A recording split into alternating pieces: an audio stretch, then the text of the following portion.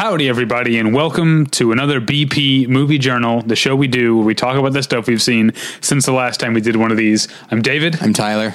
Let's get to it. All right. So, we only have a few. Like I said, just reading comic books. Yeah, school started up for me again, and I wasn't going to TA this quarter, and then at the very last minute they called me in to do so. So that has taken up a fair amount of my time. I've said the past few movie journals, I'm trying to catch up on a stack of unread trades that I have, and so this week I read just a 2-trade 12-episode all new Ultimates, which I got into a very long text conversation with our friend Dan Gvozden from Superior Spider Talk about. But maybe we can save that. I'll tell that story. Maybe we can save it for the main episode because we hung out with Dan at WonderCon a little bit. So let's just talk about the movies we saw. Okay. I saw a dreadfully boring movie. Okay. Like, sometimes the worst movies are the ones that are not like, or the worst movies to sit through aren't the ones that are like consistently egregiously bad. They're just the ones that are like thoroughly competent and uninspired. Do you know what I mean? Yes, absolutely. So I saw a Scottish movie called Tommy's Honor. 3 guesses as to how honor is spelled. O-N space H-E-R. That's the version that'll be coming to, DVD and VHS. No, I do love the idea that porn producers are going like super obscure now. No, this is a movie that's coming out soon. It is based on the true story of Tommy Morris Jr., who is, I guess to this day, considered one of the great golfers of all time. Okay. And his father, Thomas Morris Sr., who is considered the founding father of golf. Mm-hmm. Even though golf is very, very old, I guess it wasn't until like the mid to late 1800s that the sort of rules and protocols of golf as we now know it came to be. And Tom Morris Sr., played here by Peter Mullen, who was an actor I always like. You definitely know Peter I know. I Mullen. can't play. I've heard the name many times. I can't place him, but I'm sure. I first knew him as Mother Superior from Trainspotting. Okay, yes. He was also in Young Adam, I think, with Ewan McGregor, also with Ewan McGregor. But he's been in a bunch of stuff. It's Mullan. Right. Anyway. Yeah, I want you to look him up because I want to know what I would know him from. I want you to say, I know him from blank. Let's take a look. He's in I don't know him from Hercules. I do. But apparently he was in that. It's weird as I'm scrolling down. He's in a lot of stuff I haven't got it. What? Harry Potter. Oh, who is he in Harry Potter? Death Eater Yaxley. Oh, okay. Yeah. That sounds right. Okay, yes. That sounds familiar. So anyway, this is just a, so this Tommy Morris Sr. or Jr., he's an incredibly talented young golfer, but he's raised by a guy who basically is a tradesman.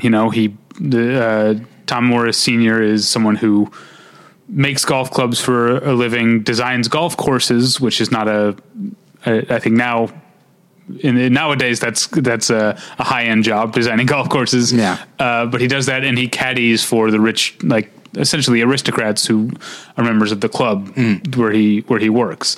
And this being, the 1860s and 1870s, Tommy Morris Jr. is sort of expected to follow in the footsteps of his father. And, he's a great golfer, but that's never going to make him a great man, I guess, in terms of the class structure. The class structure here represented mostly by a character played by Sam Neill. Hey, all right. And so Tommy Morris Jr. goes, basically the Scottish version of I don't want your life. Yeah. And decides, no, I'm the greatest golfer there is. I'm going to turn this into a career. And so the movie, I guess, essentially posits that Tommy Morris Jr. is the person who invented the idea of a professional golfer being not just a tradesman like a blacksmith or whatever, which is what a professional golfer was at the time, but being someone who could afford to be, upwardly mobile socially and buy a house and stuff like that. It's a perfectly interesting. Yeah. It's an interesting story, and nothing about the movie is bad. It's just that nothing about the movie is unexpected at all. Yeah. And it's I think just shy of 2 hours. Feels like it's 2 hours and 40 minutes long because it doesn't have any spark to it. Yeah. The director's name is something, I'm forgetting his first name now, something Connery, as in Sean Connery. Okay. He is, I think, the son of Sean Connery. Oh, neat.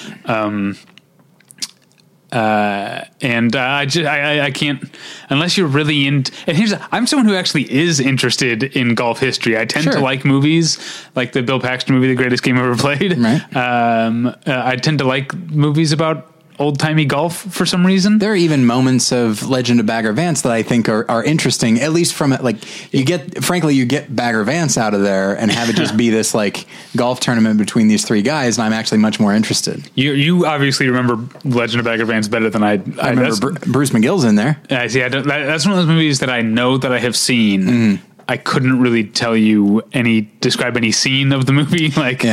It just didn't stick with me. But that's Tommy's Honor. I don't need to spend too much time on it because I do want to spend some time on the next movie I watched, which is a movie that I used to see. Maybe you've had an experience like this where when a movie came out when you were a kid, but it was like rated. Well, I don't know if your parents were strict, right, about ratings to some extent? Up to a point. Yeah. Weirdly, I would think because your parents were more religious than mine, I guess, I would think that your parents would be stricter, but I think my parents were stricter. I think they were as well. My mom especially, actually. I think my dad had a little more leeway, but my parents both loosened up pretty early when they saw the movie. I remember, I think I was 13 or 14. I think I've said this before, that my mom, when she realized that the rated R movies I was interested in were, Reversal of Fortune, I think that's when they realized this will probably be fine. Yeah. But I don't know if you had this experience of there being a movie that you'd see TV commercials for when you were a kid that you'd be like, I want to see that movie. Yes. And this will be, again, this is not, my thing is not going to be some like hard R action movie or whatever. The movie I really wanted to see but couldn't, that came out when I was 7 or 8. Okay. Mike Nichols' Postcards from the Edge. I loved the commercial because of the surreal, do you remember the cliff thing? It's at the edge of a building, actually. Edge of a building, okay, yeah. Where she appears to be hanging off the edge of the building, but then she's just laying on her stomach because she's making a movie, so she lifts her hands off the edge of the building.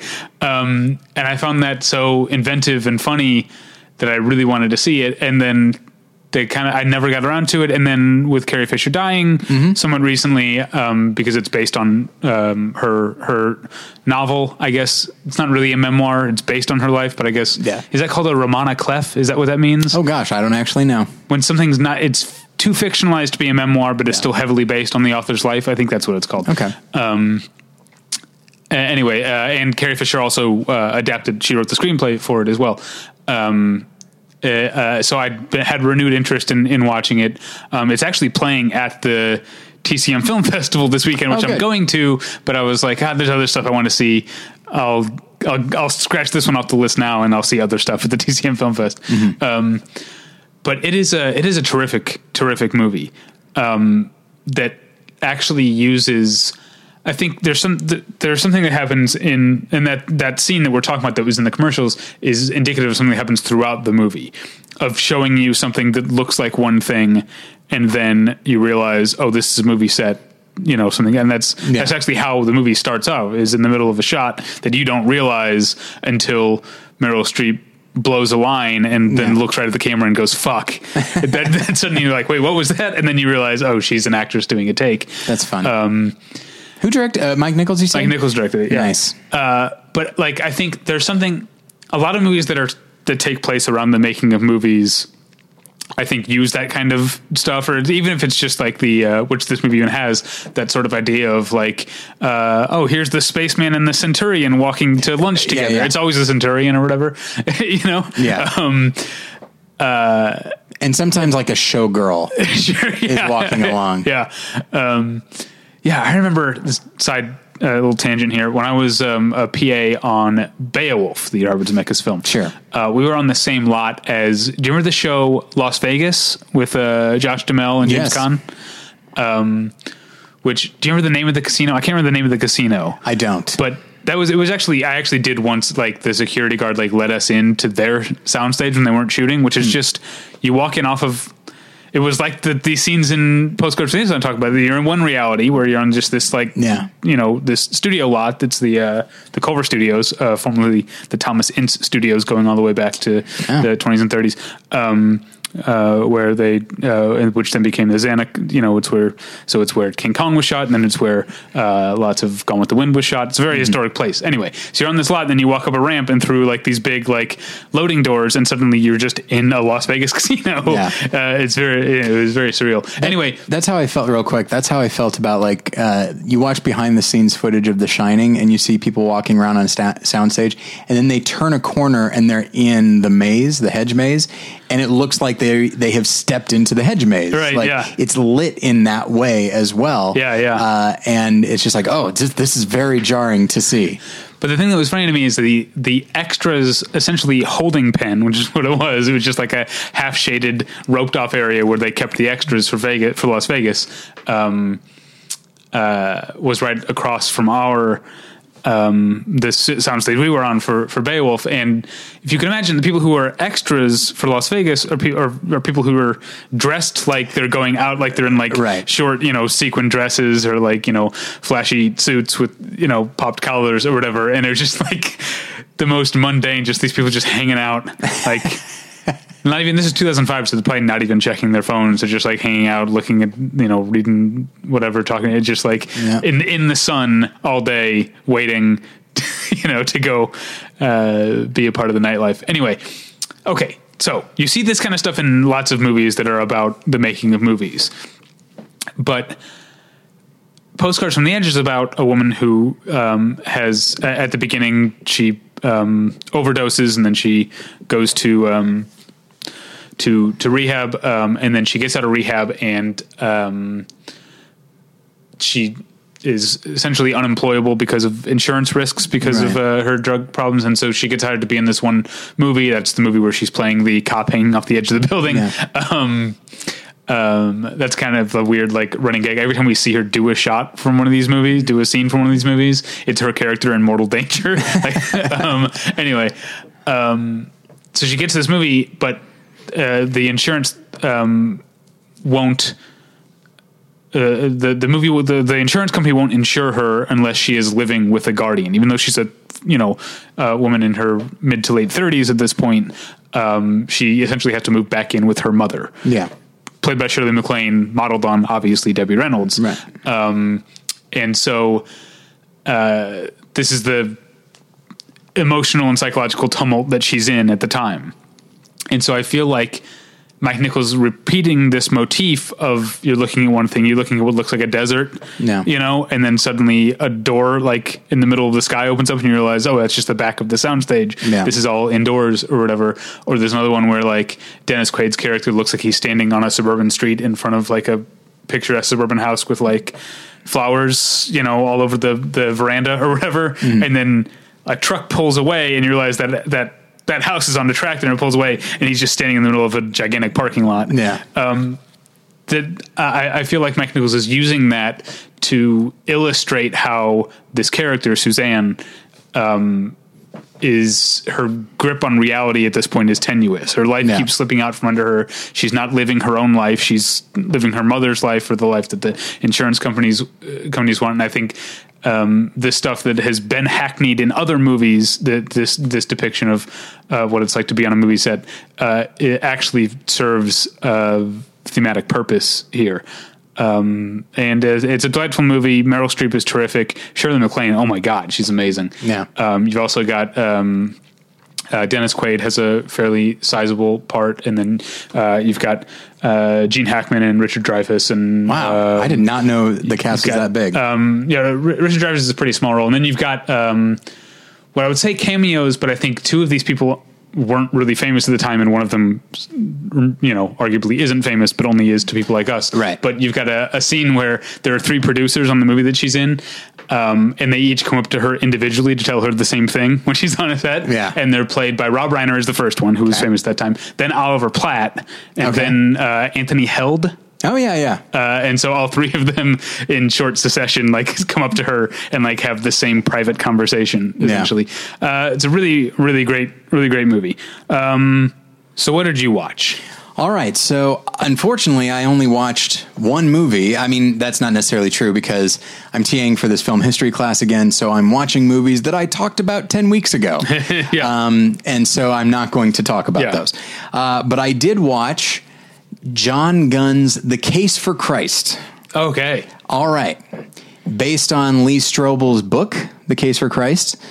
It is the story. It is Strobel's own story. In which he was this reporter for the Chicago Tribune, whose wife, and he was a very ardent atheist, and his wife became a Christian, and it caused a great deal of marital strife between the two of them, and he decided to look into this so that he could disprove it, so that she could go back to being what she was. And along the way, he talked to enough people and heard enough stuff that he's like, oh shoot, you know what? I think I might believe in this too. So it's an interesting book. The book is less of a biography, an autobiography, and more just like his findings. But in adapting it and by co-opting the very well known title amongst certain Christian communities, it's like the Facebook movie, Right, I see. Yeah. So the movie is very good, surprisingly. Really? Yeah. I went in honestly expecting it to be exactly what they always are. Yeah. And what I got was a film that in which the actors are all, in the cast is Erica Christensen as his wife. Mike Vogel. Scientologist, right? Is she? I don't know. I think she is. Mike Vogel, who's been in a bunch of stuff. I didn't necessarily recognize him from anything. He's been in stuff I've seen, but I don't really remember him. Robert Forster is in it. Faye Dunaway, and Frankie Faison is in it. I like him. But it's the writer of that movie Captive with David Oyelowo and was it Rooney Mara or was it Kate Mara? I think it's Kate Mara. Okay, I never saw it. And I know that was a Christian movie as well. And by all accounts, that movie was actually quite good. I meant to see it, but I didn't. It's a real movie in a lot of ways. And I would say the thing that made the difference for me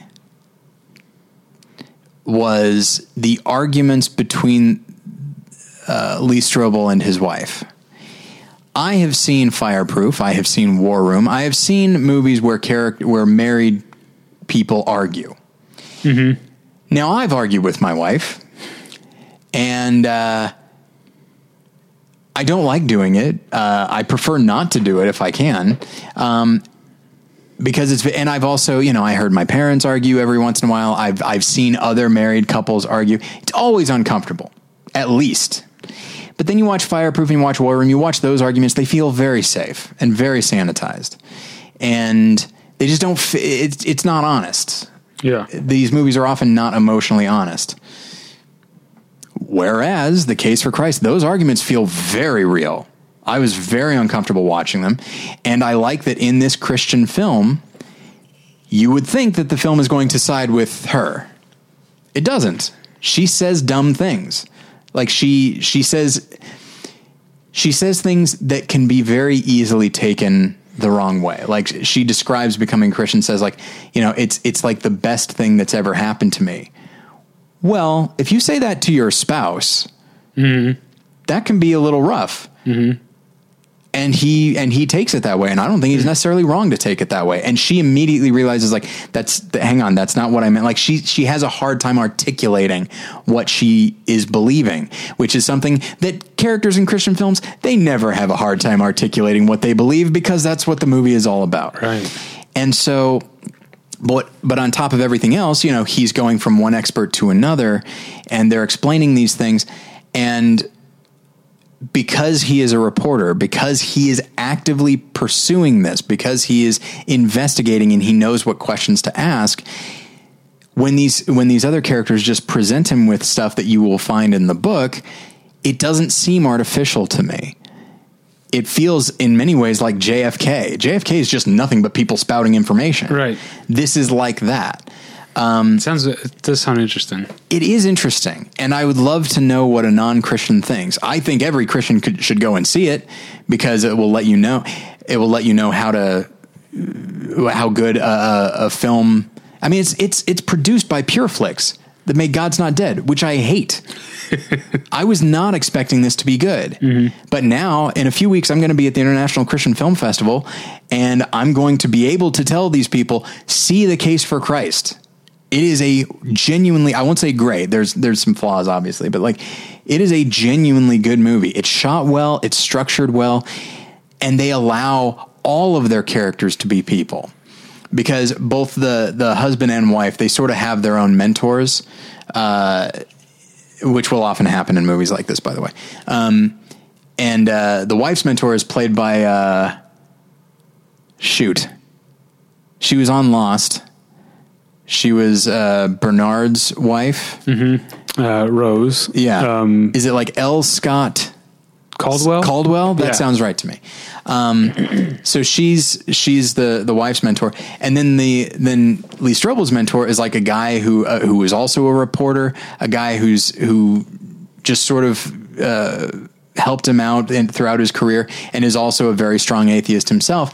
And you think he's going to be pretty arrogant, and in some ways he is, but no more arrogant than any other like academic. And when it comes right down to it, like the wife's mentor says, you know what, maybe you're not actually listening to what your husband is saying. Maybe you're so busy trying to convince him of this thing that he should take you seriously that you're not actually hearing what he's saying. So she's literally saying, hey, you Christian, you know how you think you're doing the right thing? You're actually not doing it the right way. Flip side of that, the atheist mentor says, hey, you know, we believe what we believe, she believes what she believes, but when it comes right down to it, she is your wife, and you still need to love her. And just like, and he's saying stuff that, frankly, atheist characters in these types of movies don't say. It's so refreshing. And in many ways, it's very well written. And I think it's uniformly well acted. And I'd really be curious to know what I think the Christian community will respond very favorably, and I think this movie really raises the bar. I would be curious to know what non-Christians think of this film. You're posting a review on Battleship Retention? Yes. Are you going to title the review "The Case for Christ"?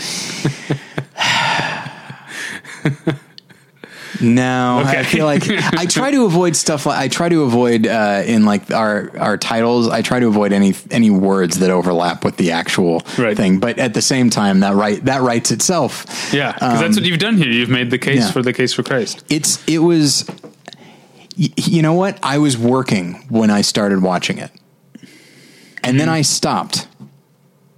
It actually kept me from doing other things, because I realized, like, this is well acted enough. It's well written enough. I found myself thinking, like, I should pay attention to how it's shot, because it is now a real movie to me. And I wouldn't say I was blown away, but I was very surprised. And who knows, maybe, you know, non-Christian listeners will will watch it and say, you know, this is ridiculous. The case that is being made, that's fine. But the way I see it, people probably watched JFK and said, these theories are ridiculous. Right. But that doesn't change the movie. Yeah, because they are. Yeah. But yeah, you're right. And so I think it could be that. And by humanizing so many of these other characters, I think it does it's a huge leap forward in this community. I'm very excited that it came out right before the International Christian Film Festival. So it gives me something to talk about. All right. I saw a movie, speaking of movies that you went going to not thinking that they're going to be good, I saw a movie that I was underestimating, a documentary I was underestimating because it has a dumb title. Okay. It's called Tickling Giants. It's a bad title, right? Once you see the movie, it makes sense, but it's not a very good title. Yeah, it'd be a bad title for anything. An album, a kid's book, a movie. Yeah. I don't like it. But here's what it's about. It's a documentary about a guy named Bassem Youssef, who is known to those outside of his own country who know him. They know him as the Egyptian Jon Stewart. Okay. Because after the Arab Spring and the Tahrir Square protests, when President Hosni Mubarak stepped down, suddenly there was more freedom of expression than Egypt had had in decades. Yeah. Longer than, most of the populace knew of. And there's this guy, Bassem Youssef, I should say Dr. Bassem Youssef. He's a heart surgeon who is a big fan of The Daily Show and felt very strongly about what was going on in his country, and started a YouTube show that was just him talking about the news in a Jon Stewart type way. It became massively successful, and he got his own TV show. And so he did this show for years, but what the movie really succeeds at is that it is only nominally about Bassem Youssef. Really what it's about is this sort of chronicle of Egypt as a country since Mubarak stepped down. Yeah. Because it suddenly had democracy. It had, again, I'll use the word nominally again. It had nominally had democracy before, but Hosni Mubarak tended to win with 98% of the vote type of, in quotes. So they had actual democracy all of a sudden, and they elected another guy named Morsi. But then everyone hated him too, or the country became very divided, and most people hated him. And Bassem Youssef became even more of a star because he was speaking out against this guy, right? As the tide was turning, and then this guy ended up getting removed from power. I'm not sure how much I sort of loosely followed this while it was going on, but we could all, as Americans, probably do a better job of keeping track of what's going on in other parts. I remember the name Mubarak. And I remember Morsi mostly because I remember Paul Goebel making Morrissey jokes. No question about it. I made a couple in my mind just now. But then what happened is the military was in charge, and then the head of the military, El-Sisi, stepped down from the military to run for president and became president. And he apparently, one thing I learned from this documentary and from the Q&A after, Egyptians tend to take pride in and value their military more than almost any other aspect of the country. And so this guy was, the opposite of how people turned against Morsi. Everyone immediately was like, we love Sisi. Yeah. He's like Eisenhower. I'm not even joking. Like, people were very excited at the notion of Eisenhower being president. Right. Except El-Sisi is essentially as much of a dictator and a strongman as Mubarak was, and quickly starts these, there start being acts of violence on the part of the military to quell protests, and then that freedom of speech that they were enjoying seems to be slipping away. And it's not just that Sisi is trying to shut down Bassem Youssef's show.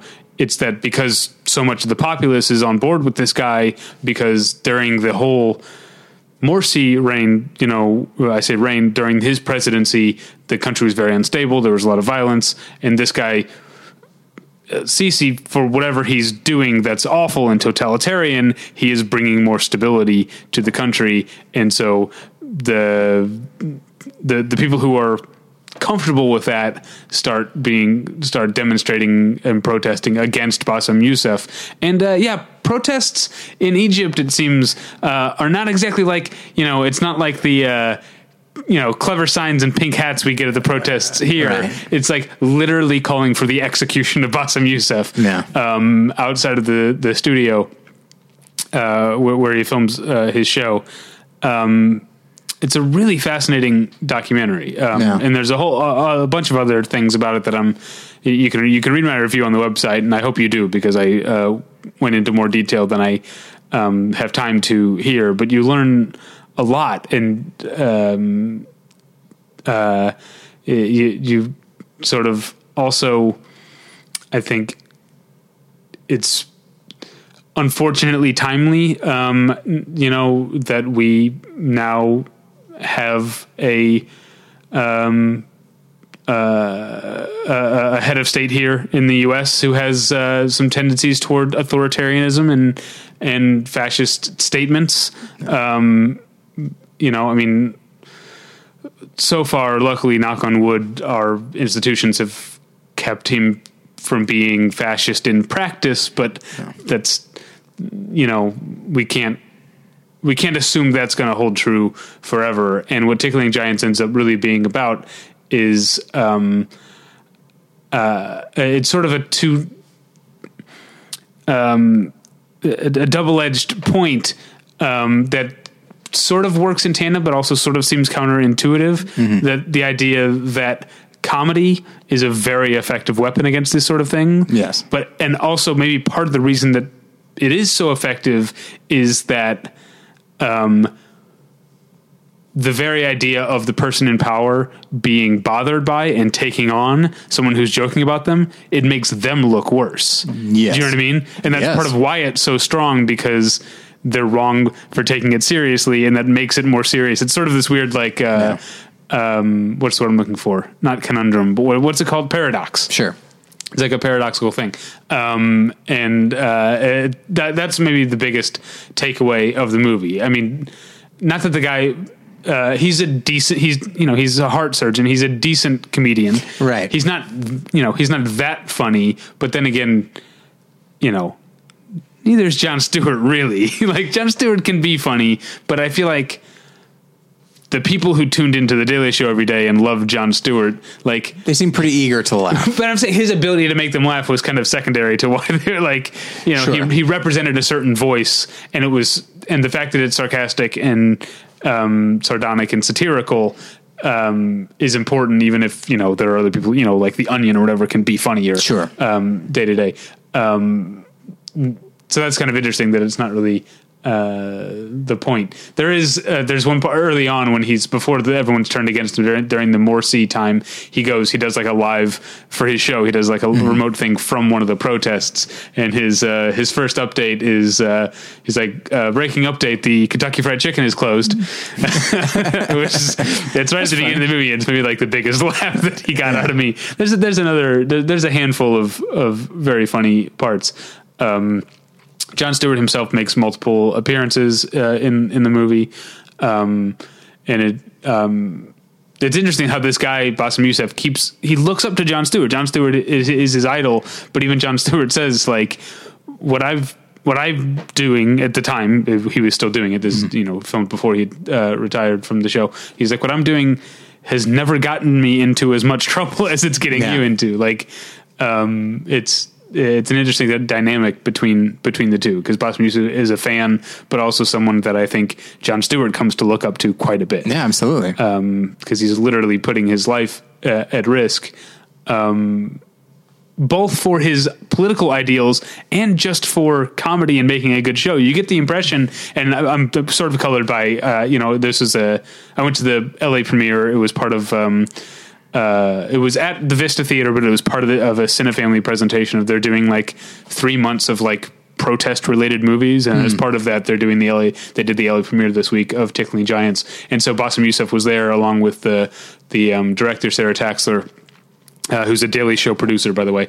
And the Q&A was moderated by Larry Wilmore, he's funny and everything. Yeah, he's not a good moderator, unfortunately, but, and I never found him particularly funny either. I felt like he couldn't deliver. He couldn't really. He understood a good punchline, but I felt like he could never really land one. But the thing that I learned from the movie, and again from the Q&A, is how much Bassem Youssef cared about the show being good, not just about making a good point, but he like had this sort of showman's comedian, like even when his like people were literally shouting for his head outside of the studio, he was like, when the cameras are rolling, the only thing he was focused on was making the show good. It's inspiring on a number of levels. Yeah, it's a really fantastic movie. It's an unfortunate title, but once you see the movie, the title makes more sense. Yeah. And I would definitely recommend people check it out. I also learned, I don't want to go on forever, but I also learned about what Sarah Taxler did, the director, is that I think was wise is that, you know, she's the director, she's an American, but she hired an entirely Egyptian crew.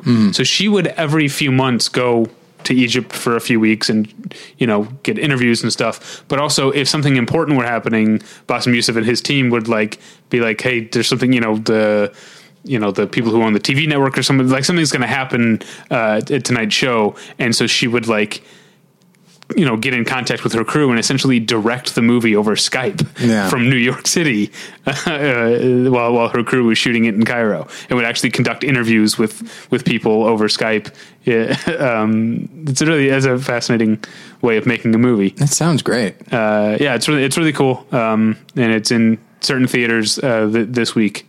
Okay. And then finally, the last thing I watched, this is just a, you know, late night, Amazon rental, just something that I'm meaning to get to. Cause here's what I've been trying to do. Cause I used to like, and maybe this is just me being nostalgic, but when I worked at, you know, we were in college together, we lived together, and I worked at a video store. It meant that when I got off work at 11, I could take home any movie, right, and just go home and watch it in the middle of the night. And I would often end up watching sort of middle of the road new releases. Yeah. Like from like 2002 to 2004, I saw mostly every movie. It seemed not really, but it felt like that because I would just every night I would just take home something, and sometimes it would be something I'd been only looking forward to, and sometimes there'd just be a new release and be like, oh, I'll check that out. Yeah. And so I've been trying to like catch up on some recent like, you know, now that, you know, you and I are critics and we have, you know, certain obligations, I feel like I see a lot of the big movies, but there's a lot of these middle of the road movies. Right. That passed me by. So this is a movie from 2014. It's the 2014 remake of About Last Night. Yes. Okay. Now that's a question because you and I talked about like referring to things as remakes when really they're just readaptations of source material. But I feel like the fact that it's called About Last Night, makes me think it needs to be categorized as a remake. So About Last Night, if people who don't know, is a 1986 movie with Rob Lowe and Demi Moore and a couple other, because there's four people. Jim Belushi and... it's not Elizabeth Perkins, is it? I don't know. I don't remember. Anyway. That's from 1986, and it's based on a 1974, I think, play by David Mamet called Sexual Perversity in Chicago. Yeah. So the fact that they changed the name About Last Night, the fact that the movie, which is directed by Steve Pink, the guy who made Hot Tub Time Machine and Hot Tub Time Machine 2, the movie is called About Last Night, makes me think it's okay to refer to it as a remake. But anyway, it's thoroughly not bad. It's like professionally made. It's got a great cast. You've got as the sort of main couple. I say main couple. We'll get to that in a second. You've got Michael Ealy, an actor I've always been a fan of, and Joy Bryant. And then the comic relief couple is Kevin Hart and Regina Hall. Is that her name? Yeah, that sounds right. Yeah. And I say, so technically Michael Ealy and Joy Bryant are the main couple. They have the most of the screen time, but Kevin Hart and Regina Hall steal the show every chance they get. Yeah. Like I can imagine anyone who saw this movie 2.5 years ago, whenever it came out, if they have memories of it, it's memories of Kevin Hart and Regina Hall, because they're terrific and they're hilarious. I mean, is it the Mamet script, or did they? No, it's adapted by a screenwriter named Leslie Headland, who I know she directed a movie just last year, wrote and directed a movie last year with Jason Sudeikis and Alison Brie. I want to say it was called Sleeping with Other People. Does that sound right? Sounds right. I saw it. Yeah. And it's also thoroughly not bad. It seems like that's her wheelhouse. And yeah, it's not a bad screenplay.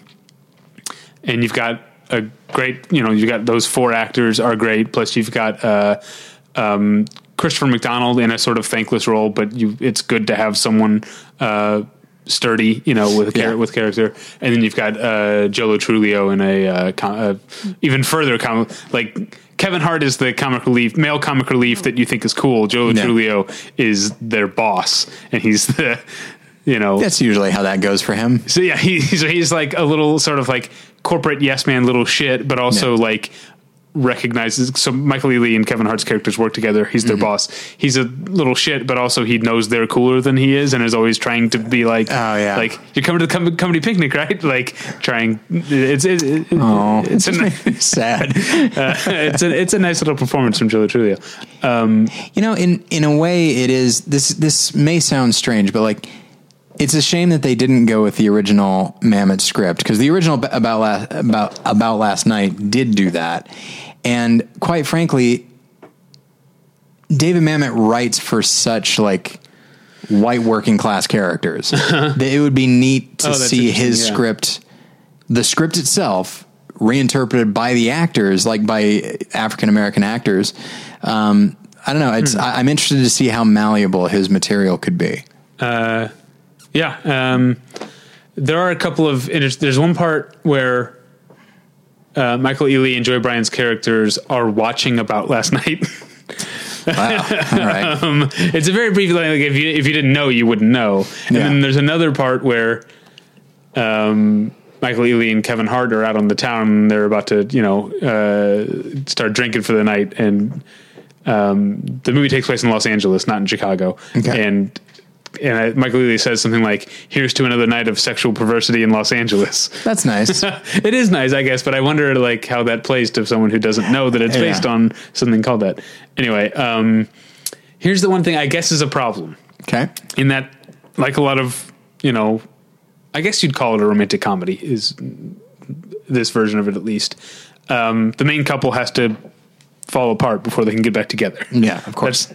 But here's the thing. You and I have talked about this sort of thing, not just in romantic comedies, but in all sorts of these where the breakup or whatever separates them is so cheap and manufactured that it's just like, all right, let's just wait for them to get back together. I think what's interesting about Last Night is it does such a good job of showing why the relationship falls apart and how it falls apart. Yeah. And how they become like bored with and sick of each other. That when they start to get back together, a part of you is like, no, why? Like, you're clearly not right for each other. There's nothing false about this crisis. Yeah. Anyway, I'm glad I watched it. Let's talk about some TV. All right. So obviously Survivor, and you can go and listen to Worth Playing For.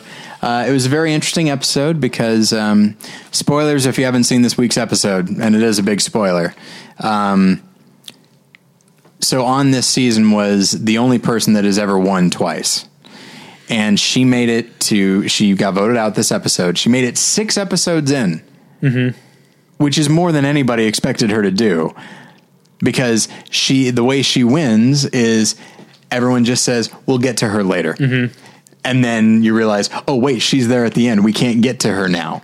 And so for 5 episodes, that's what was happening. She just kept throwing shade on other people and convincing everyone like, yeah, you know what? That person's the threat. No, the person that won twice by doing exactly what she's doing now, she's the threat. And so she finally did get voted out, but it was a very interesting episode. And she was like fighting until the very last, and she was just like manipulating people. And it actually looked for a moment like she was actually going to do this shit again.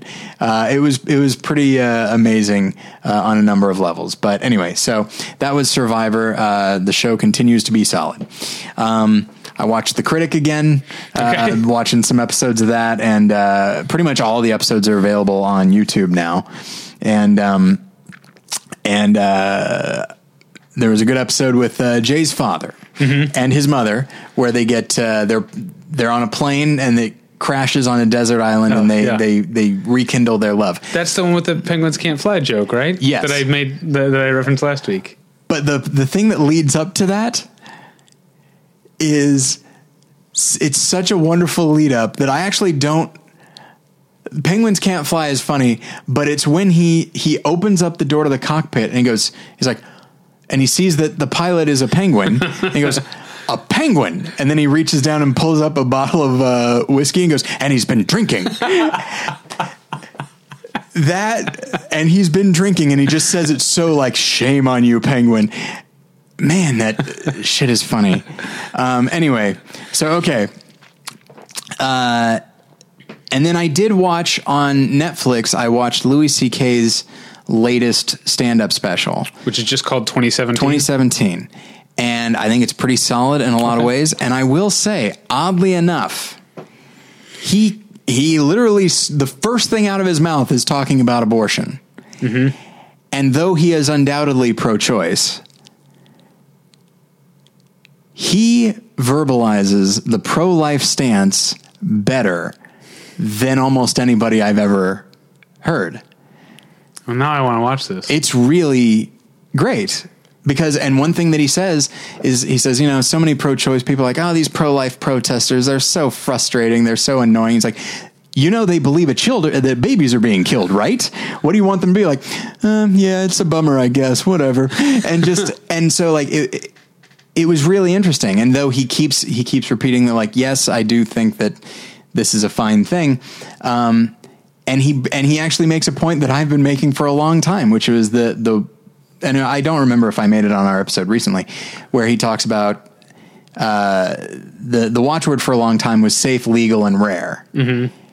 And if you're a pro-life person, you say like, well, why rare? I mean, I guess you don't, the circumstances that would necessitate this, you want those to be rare. But when it comes right down to it, the procedure itself, who cares? If it's just a procedure, then who cares? And that's what he is saying. And wow.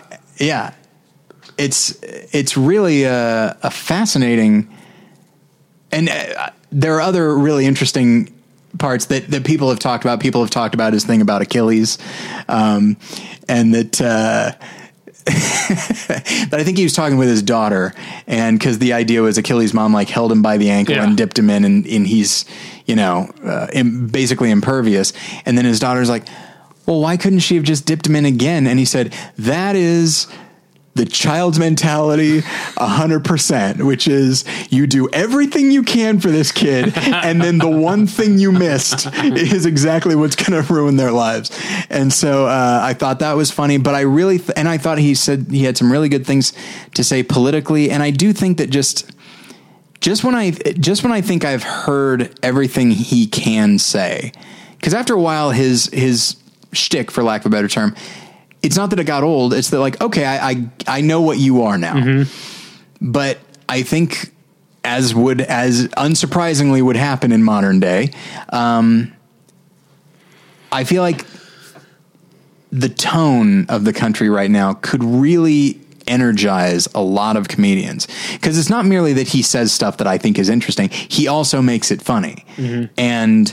And the it's the kind of laughter that you kind of choke on at certain points because you're like, oh, fuck, man. But he's in top form. He's not phoning it in. And so many comedians at his level that I've loved for years, and I won't even say names because some of them have been on this show, and some of them have I've just loved for a long time. They're never bad. Mm-hmm. They're not even mediocre. They're just what they have been. And so for him to find a new way to still be himself, but find new topics to explore and do it in a way that few other comedians or commentators would do is something that I really liked. And it's a good special all around. I highly recommend it. So okay. Lastly, for both of us, I'll throw it to you. It's back. The Amazing Race is finally back. And apparently on Thursdays at 10 p.m. I didn't even know the 10 p.m. thing because I can never watch it. Okay. Because we're always recording. We record Thursday nights. Yeah, I don't know. I mean, 10 p.m. is not abnormal for a TV show to be on. But it's usually a drama, isn't it? Yeah, I'm saying like Thursdays at 10 p.m. on CBS, that's the old CSI time slot, which is like, because that show had like murders and decomposed bodies and stuff. Like Amazing Race has always been kind of family friendly. That's why like Sundays at 8 or Sundays at 9 made a lot more sense.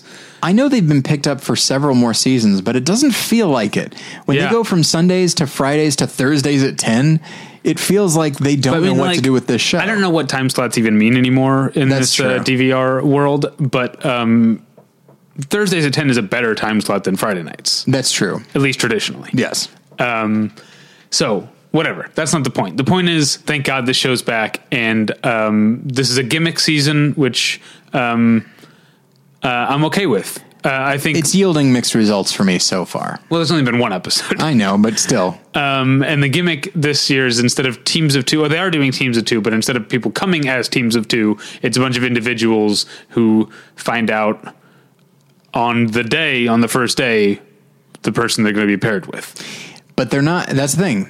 They're not paired with them. Right. They do pick, one person picks the other. Yeah. Based on a limited amount of what they've seen of this person. Yeah. They basically had one challenge. Yeah. That they all had to do individually. And then the order they finished that challenge was the order they got to pick. Right. And also their performance in that challenge was all that anyone else knew about them. So based on how they did in that one challenge, and of course based on each person who got to pick sort of preconceived ideas of what they want their teammate to be, that's what they did. Now here's the first thing that surprised me. Okay. Or I don't know if it did surprise me. I want to hear what you think. All right. There's only one all male team and only one all female team. It's something that occurred to me only after, and I wonder if it's just, these people have probably seen the show before, and I think they probably recognize, like, okay, some of these, not challenges, whatever you want to call them, some of them are going to require strength, some are going to require some agility, and I think some people thought, all right, so we've got the guy for strength, we've got the woman for agility, let's go with that. Although historically, guy teams tend to do pretty well. Yeah. And that certainly bared out in this first episode that those two guys killed that challenge. Yeah. They are both very athletic. Even though the shorter guy doesn't look it necessarily. Yeah, but he's a snowboarder. Yeah. So like he might not be able to like lift stuff, but the other guy's got that handled.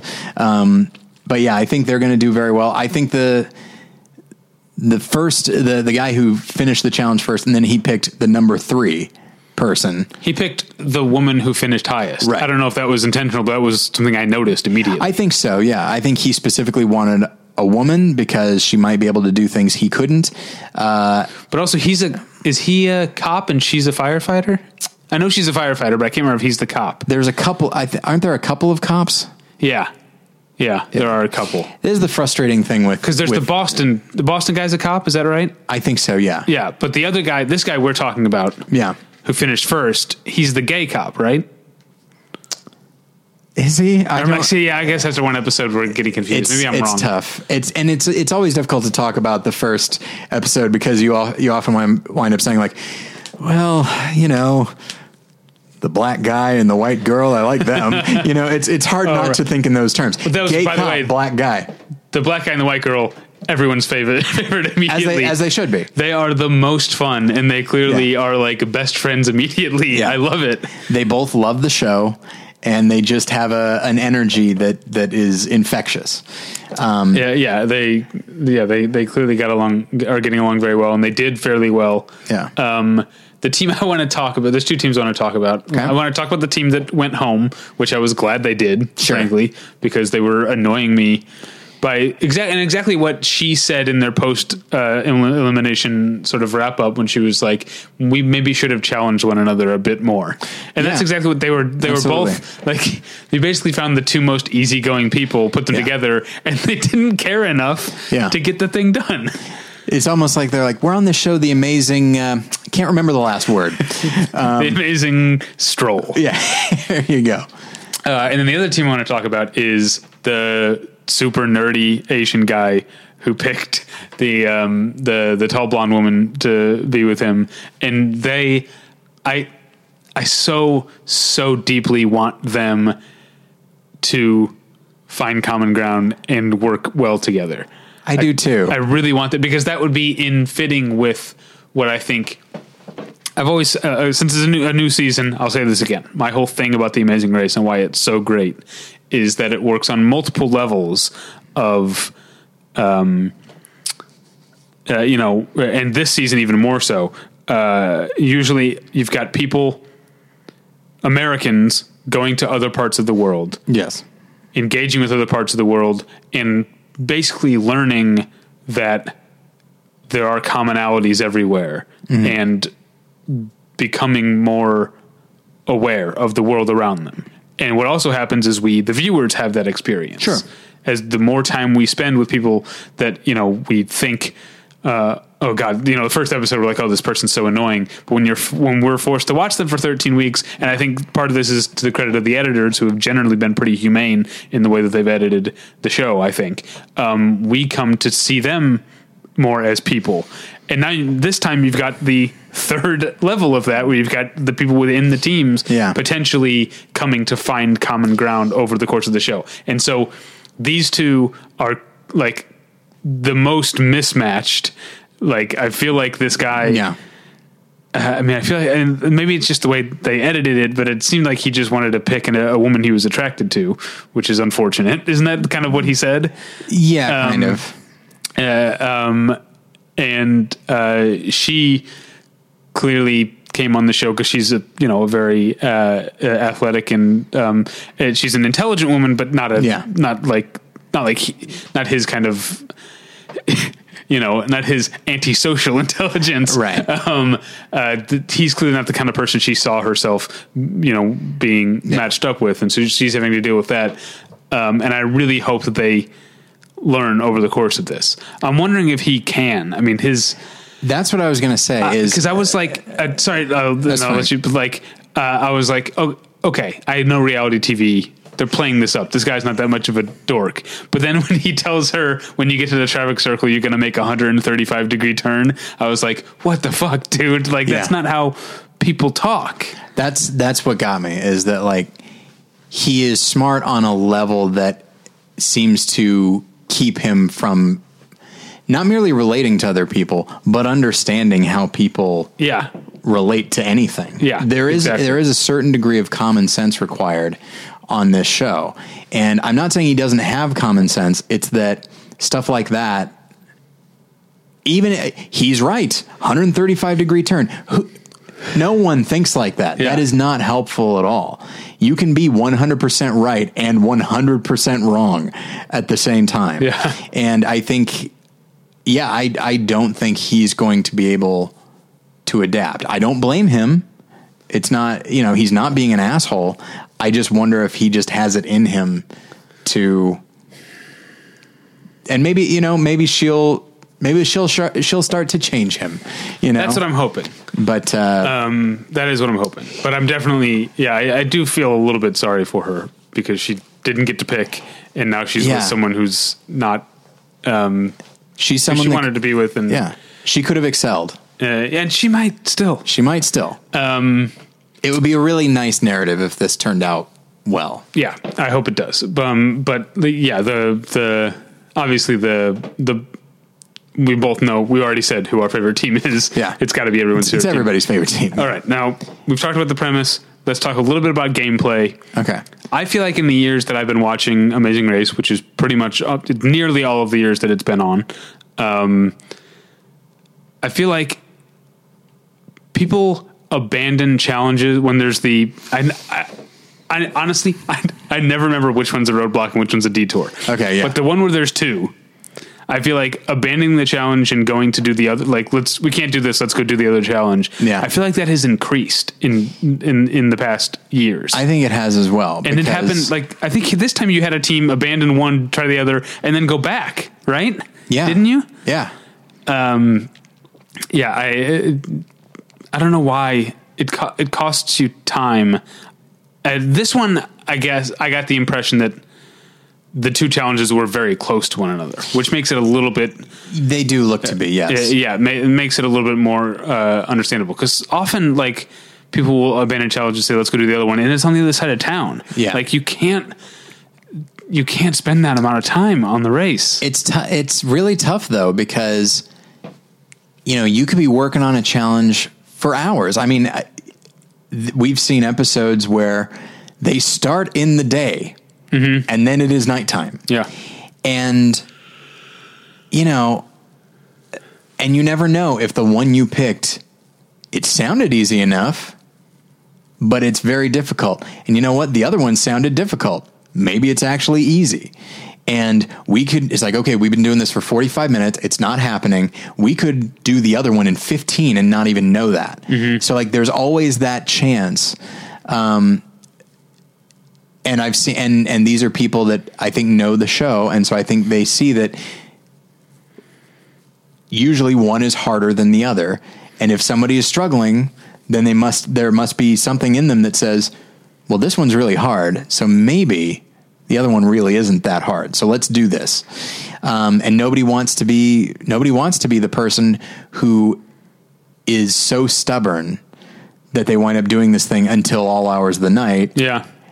So yeah. I could see it being that. I see. Yeah. And this one in particular, I think was kind of deceptive because I think the bow and arrow one probably sounded easier. Yeah. And especially the rowing one, probably the first time you do it seemed impossible. Yeah. But the rowing one gets easier as you go, and the bow and arrow one doesn't necessarily. You might only have a certain amount of dexterity with a bow and arrow. Yeah. I can see it, but it does every time someone makes that decision. I always want to second guess them.